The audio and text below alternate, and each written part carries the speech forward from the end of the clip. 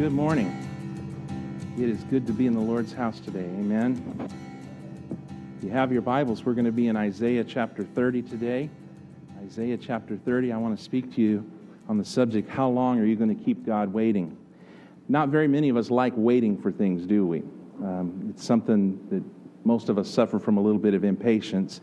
And I thought this was a very interesting passage of Scripture because it really says the Lord waits for us. And many times we find ourselves waiting on God, and we're going to talk about that in the message, but by the end of the message, I want you to see that ultimately God is waiting on us to start waiting on Him. And in the midst of all this, there's so many blessings. Isaiah chapter 30, verse 18 says, "Therefore the Lord waits to be gracious to you, and therefore He exalts Himself to show mercy to you. For the Lord is a God of justice. Blessed are all those who wait for Him." Did you notice there that it said the Lord waits? And He waits to give us these things, this love and this mercy and this justice. And maybe you at times have said, if God's waiting to give me that stuff, what is He waiting for? Just go ahead and let go and let me have it all and let me have it right now. And then the verse goes on and it says at the end there, "Blessed are all those who wait for Him." And so you could also ask yourself the question, is what am I waiting for? What am I waiting for to serve God? And when we talk about waiting this morning, I want to just give you some things to think about or remember as we talk about waiting on the Lord. First is this: waiting is easier to talk about than to actually do. Amen? And we can come in here and we can talk to folks that are having struggles in their life, or they're waiting on things to happen. They're waiting for God to move in a powerful way. And, you know, the pat answer we give them is just wait on the Lord. And we like to go to Isaiah. I love the passage about wait on the Lord, and you'll mount up with wings like eagles. And so we say, wait on the Lord, but it's easier to just say wait than it is to actually wait. Second, when we talk about waiting on God, is this: be compassionate when encouraging those who are waiting. Don't be so calloused and don't be so flippant and just push it off, and realize that when folks are waiting on God, they need a little mercy. They need a little compassion. They need you to feel with them. We wait on God for all sorts of things. There are those who wait on God maybe for someone they love to accept Christ as their Savior. And many of you know that. You either have a spouse that you've been waiting for God to move in their hearts, and you've been waiting for this spouse to come to know the Lord. And maybe you've waited years, and that's a difficult thing to wait that period of time. Maybe you're here and you've been waiting for God to open up a new relationship for you. And it's easy for those of us that are married, amen, to tell those that are single, hey, wait on the Lord. It's easy when you've got someone to tell someone else to wait. Or maybe it's a woman that wants to have a child. And isn't it interesting, sometimes we look around us and everyone's having children, and we want to have a child so bad, and we end up waiting. And we got to be careful and compassionate to understand it's not easy to wait on the Lord. And there are all sorts of things. Maybe it's a family crisis that you're going through, and you're praying and you're trusting God and you're hoping beyond hope and all of these, and you're waiting for God to move.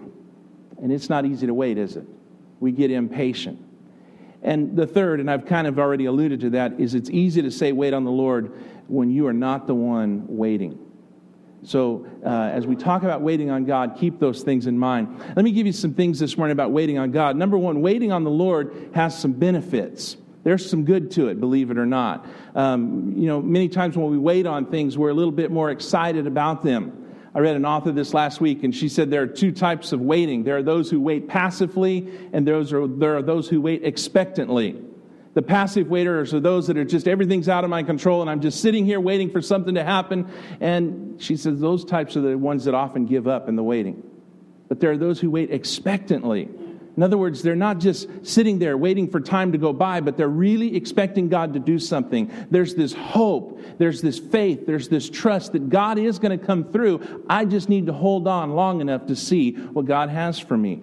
But waiting on the Lord, as frustrating as it can be, has benefits. And one of those is this: waiting on God keeps me safe. When we don't wait on the Lord, when we get off and do our own thing and get ahead of God, we find ourselves in trouble. And the safest bet whenever you're faced with any circumstance is to wait on God. Don't be so quick to act. Don't be so quick to take matters into your own hands. Wait on the Lord. It'll keep you safe. Psalms 33, verse 20 said this, "Our soul waits for the Lord. He is our help and our shield. For our heart is glad in him because we trust in his holy name. Let your steadfast love, O Lord, be upon us, even as we hope in you." And remember, he said, if we wait on the Lord, he says, he's our help and our shield. He's our help and our shield. He shields us from harm. I'm all for having a shield if someone's throwing darts at me. I'm all for having a shield if there's a way to be safe from harm. And he says our hearts will be made glad in him. And in other words, we can have joy even when we're waiting on God. When we're waiting on him to move, we can have this joy. He says our hearts will be glad. And then he said your steadfast love will be upon us. And I like that. Our desire as we wait on God should be that his love is written all over us. That people see that even though we're waiting, it is evident that God loves us and we love God. The love of God is all over. So waiting on God keeps us safe. It also keeps us strong. Believe it or not, that's one of the benefits of waiting, is it makes us stronger. It gives us endurance. It gives us strength. In Isaiah 40 and 31, and I alluded to it, says this, "But they who wait for the Lord shall renew their strength. They shall mount up with wings like eagles. They shall run and not be weary, and they shall walk and not faint." And if you've ever waited on God, that perhaps is one of the main benefits we see out of it, is the longer we wait, the greater our faith sometimes is, and we become strong. We've learned that God comes through if we wait. And waiting on the Lord also has the benefit of just bringing us peace. Psalms 37:7 says this, "Be still before the Lord and wait patiently for him." That's, again, easy to say, tough to do. He says, "Fret not yourself over the one who prospers in his way, over the man who carries out evil devices. Refrain from anger and forsake wrath. Fret not yourself, it tends only to evil, for the evildoer shall be cut off. But those who wait for the Lord shall inherit the land. In just a little while the wicked will be no more. Though you look carefully at his place, he will not be there." And then in verse 11 he says, "But the meek shall inherit the land and delight themselves in abundant peace." When we learn to wait on God, one of the benefits is it brings peace into our lives. The psalmist says, "Be still before the Lord. Wait patiently for him." And then he goes on to say, quit worrying about those that seem like they're getting ahead, even though they're not serving the Lord. He says, don't fret yourself over the one who prospers in his evil ways. Isn't that the way it seems sometimes? You might be waiting on God to do something in your life, and maybe you look around you and you see others out there in this world who don't serve God, who don't trust God, who don't read their Bibles, who don't have a faith in God, and it seems like they are not waiting for anything. It's just coming their way, and here you are, you're in church, and you're praying, and you're singing, and you're living the way you ought to, and you're saying, "God, why are you making me wait?" He says, don't worry about that. Their day will come, is what he's telling us. And ultimately, he says, if we wait on God, he says he'll give us abundant peace. He'll give us this peace that is beyond all understanding. So there are some benefits to waiting on God, and those are just a few. And then secondly, there are things to do while we're waiting for the Lord. And I've found that that's sometimes the biggest blessing, isn't it? When we've got something to wait for, isn't it nice to have something to occupy our minds? Those of you that have children, you know exactly what I'm talking about. When you go somewhere and there's a waiting process, we always bring things for them, don't we? Coloring books and toys and puzzles, because if they have something to keep them busy, the waiting is a little bit more tolerable. We learned very quickly when we would take long trips, we'd get the girls all kinds of things to occupy their time in the back seat. Kathy wanted to actually put a wall up between the front seat and the back seat. And I said, no, we can't do that, but we can keep them busy while they wait. But waiting on the Lord, there are things that we can do. That we don't just have to sit around and be impatient. There are stuff that keep us busy. And one of those is this. While we're waiting on God, we should pray for God's will in our lives. Instead of just waiting for it to happen, spend your time praying for God's will. And it might be that the thing we're waiting on isn't even God's will for our lives. And wouldn't that be interesting if while we're waiting on that to happen, we're praying for His will, and all of a sudden He reveals to us because of our prayers, that's not my will for your life. And then we realize, I can stop waiting. I don't even have to wait for this anymore. Or maybe we pray and God reveals to us that it is His will for our life, but that He's working something out for us that's even better than what we've expected. Pray while you wait for God's will. Verse 13 of Psalms 106 says, "But they soon forgot his works. They did not wait for his counsel," it says, "but they had a wanton craving in the wilderness and put God to the test in the desert. He gave them what they asked, but sent a wasting disease among them." The psalmist speaks of the children of Israel, and remember, as they're wandering through the wilderness, God has done so much for them. He's delivered them out of Egypt. He's provided for them, and He's kept them safe. But if you follow the children of Israel through the land, through the wilderness, they're always grumbling and complaining. Even though they're delivered, they get out in the desert and they don't like the food out there. They miss, I guess, the Egyptians' cooking. They miss the leeks and the onions, the Bible says. And so they go out there and then they want water. And they're out there waiting. And in verse 13 he says, they forgot his works and they did not wait for his counsel. And so as they got impatient, they began to grumble. And they got exactly what they wanted. And maybe their grumbling even worked. It got them what they wanted and they got it quicker. But it wasn't what they wanted. And as a result of that, God gave them what they wanted, but He caused a disease to come among them because of their grumbling and complaining, and many souls died. We need to be careful when we wait for God that we're not quick to find our own solutions. Pray for God's will. Don't be guilty of not waiting for His counsel, for His wisdom. They wanted what they wanted more than they wanted what God wanted for their lives. You ever been there? Had something you just knew, I've got to have this, and maybe eventually God revealed it to you, even though you want it, it's not what I want for you. We should want God's will more than anything else. And while we're waiting on God, we can do another thing. We can prepare for when God does move. If we truly believe that God is going to do something and we're just waiting for it to happen, why not get prepared for it to happen? Why not just be ready for it to happen? If you're praying for a big screen TV, guys, before the football season shows up, and you're waiting on God to bless you with that big 60-inch TV, why not clear space on the wall so that you're prepared when it does happen? Amen? And that's kind of a silly thing, but whatever you're asking God for in your life and whatever you're waiting for, be prepared for it. Get yourself ready for that, whatever it is. If you're asking God for a great job one day, one that you can provide for your family with, why not use the time while you're waiting to prepare for that? Young people in high school and college, man, they're just dreaming of the career they're going to have one day, and they wait for that. Why not use the time to prepare for it?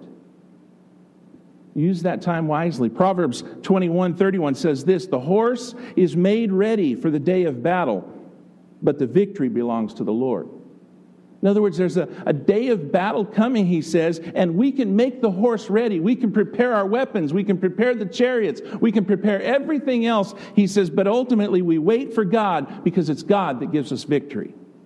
We can have everything we think we need, and we can get it all ready to go, but it's God that gives us the victory. Psalms 33 kind of alludes to that also. He says, "The war horse is a false hope for salvation, and by its great might it cannot rescue. Behold, the eye of the Lord is on those who fear Him, on those who hope in His steadfast love, that He may deliver their soul from death and keep them alive in famine." And then he says, "Our soul waits for the Lord. He is our help and our shield." So as we wait on God, go ahead and prepare for what God is going to do. Get prepared. Do what's within our power in this situation, but don't get ahead of God. Don't get ahead of God. We can prepare for battle, but it's God that gives us a victory, so prepare. And then we can also do this, and this might be a tough one. As we wait for God, stop trying to control everything. How many of you in here are honest and you'd say, "Man, I am a control freak. It has to be my way. It has to be at a certain time. It has to be a certain place." And man, we just want to control all of life's circumstances. But we've all been around long enough to know we can't control everything in life, can we? Things happen. Whether we expected them or not, things happen. And maybe one of the reasons we are waiting is till we can just finally humble ourselves and realize God's in control, not me. 1 Peter 5 says, "Humble yourselves, therefore, under the mighty hand of God, so that at the proper time or due time He may exalt you, casting all your anxieties on Him because He cares for you." He says, get yourself humble and realize that at the right time, God's going to do something. And until then, he says, take all your cares, all your worries, all your anxieties, and just put them on God because He cares for you. And that's difficult, isn't it? Stop trying to control everything. God will do what He's going to do, and He's going to do it when He decides to do it. And so there are things we can do. And third this morning, there are some things we should remember about God's timing. Number one, God's timing is always perfect. It's always perfect. I mean, think about that. It couldn't be anything other than perfect if He's God. And His timing never seems quick enough for us. But we're always ahead of the schedule, aren't we? And maybe sometimes His timing is really fast, and we drag our feet and say, God, I'm not ready for this. But make no mistake, God's timing is always perfect. He moves, and He moves at the right time.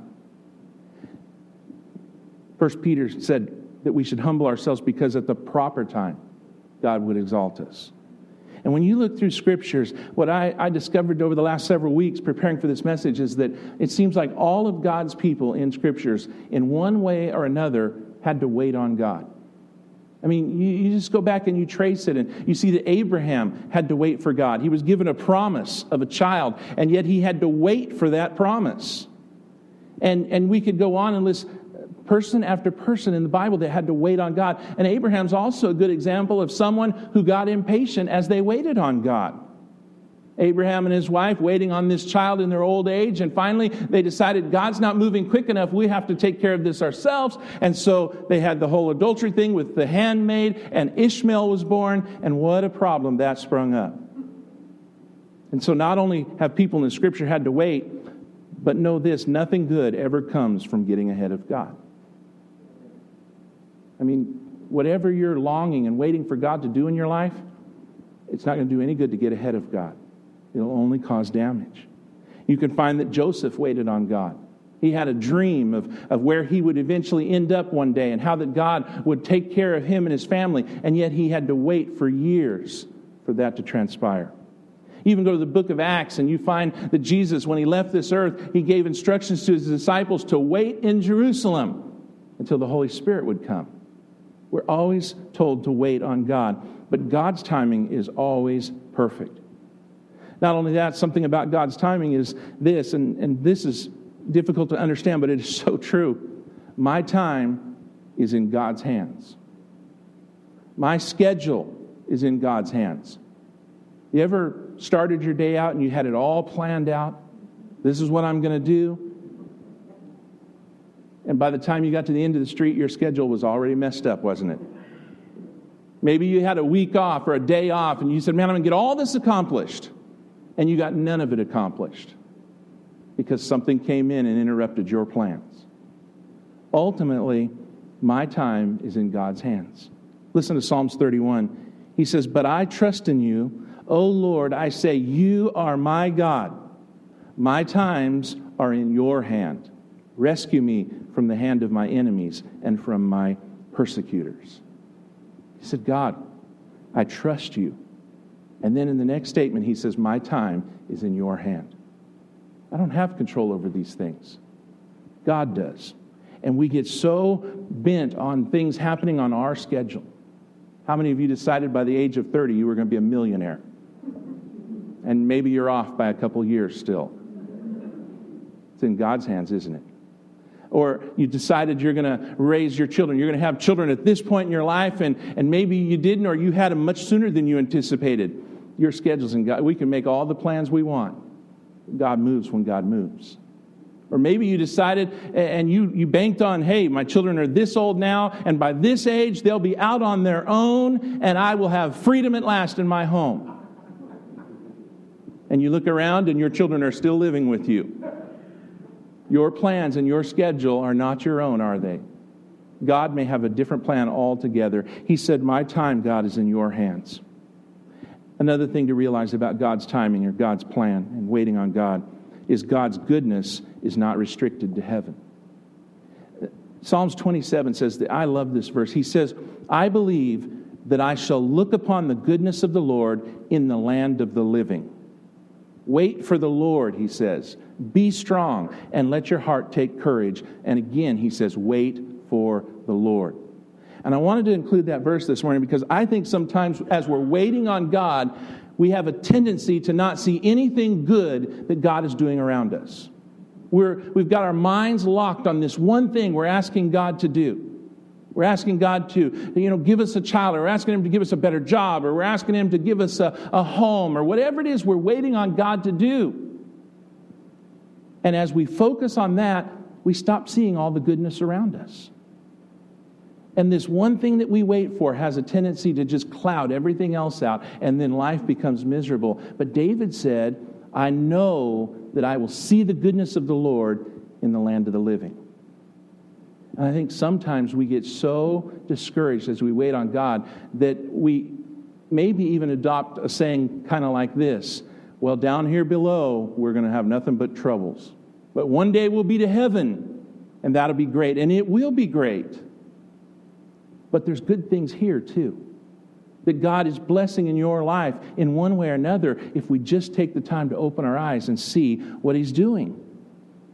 I want you to consider the text that we read at the beginning of this message. And in closing, I want us to look back to that Isaiah 30 passage where he said that the Lord waits for us and then tells us to wait on God.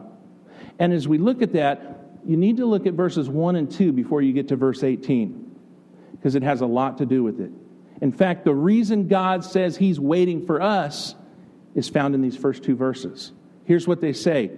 Ah, stubborn children. Ever had any of those? The question here, though, should be, am I ever like that?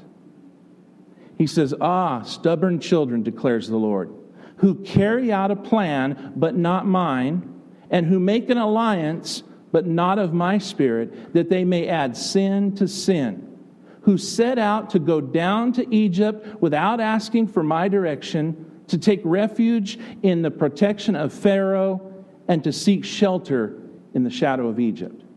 In those two verses, God lays out some things that will open our eyes, if we look at them carefully, to maybe what God is waiting for to move in our lives in a great way.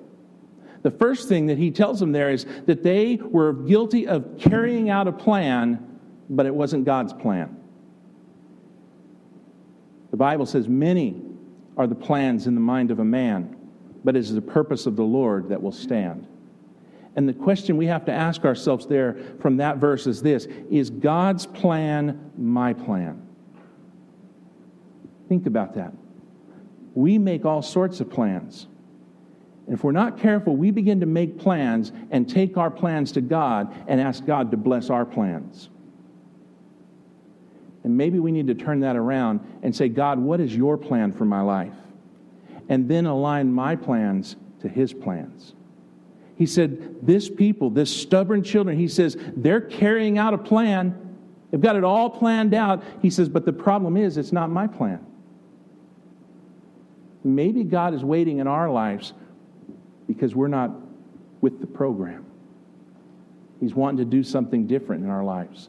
And we are so set on what we want to do, like the stubborn children He talked about in that verse. And until we surrender and give in to God's plan, He may not move. The second thing He says about these people in that verse, He said, they make an alliance, but not of my spirit. And the question we ask ourselves is this: am I being led by the Holy Spirit? He said they've gone into alliances. They've gone into partnerships, but not by my Spirit. In other words, they had set out to get what they wanted, to accomplish what they wanted by making deals everywhere else. If you haven't heard by now, or if you haven't, got the message from Donald Trump, he wrote the book, The Art of the Deal, right? He's the guy that can make the deal work. Listen, when it comes to God, there are no deals. And we've got to be careful that we go out into this world and make a deal to get what we want. Are we being led by the Spirit? 2 Corinthians says, don't be unequally yoked with unbelievers. What partnership has righteousness with lawlessness? Or what fellowship has light with darkness? Am I being led by the Spirit? A third thing he accuses them of in this verse, he says they add sin to sin. He says, I'm waiting to bless them because they're adding sin to sin.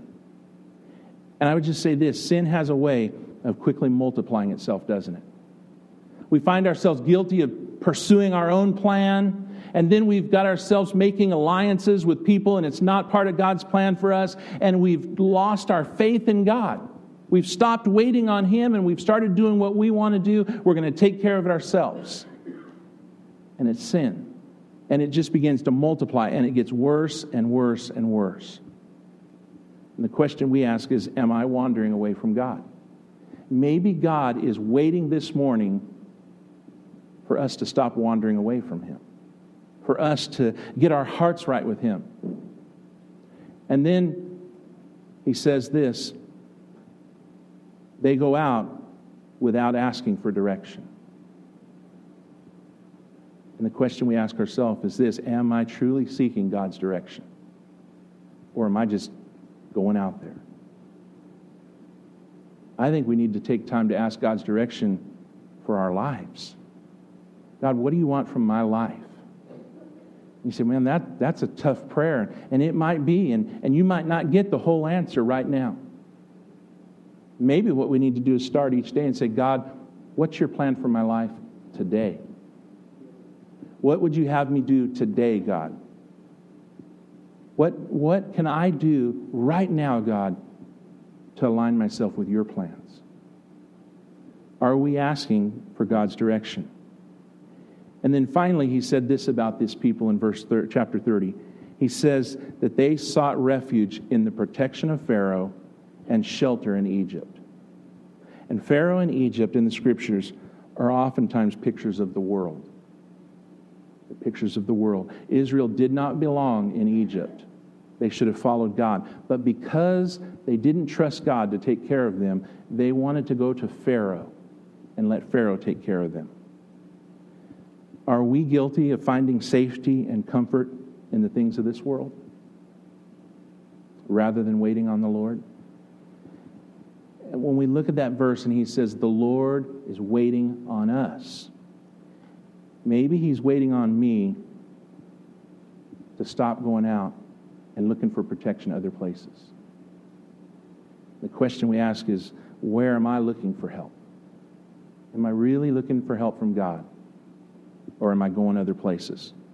And so because of all this rebellion, God concludes in verse 18 of that text. Listen to what he said. Therefore, because of these things that we just talked about, he says, therefore the Lord waits to be gracious to you. And therefore he exalts himself to show mercy to you.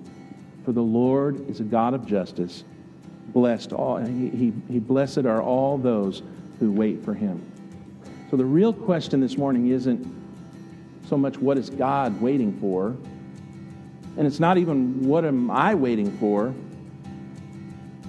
The real question is probably this: how long am I going to make God wait for me to wait on him?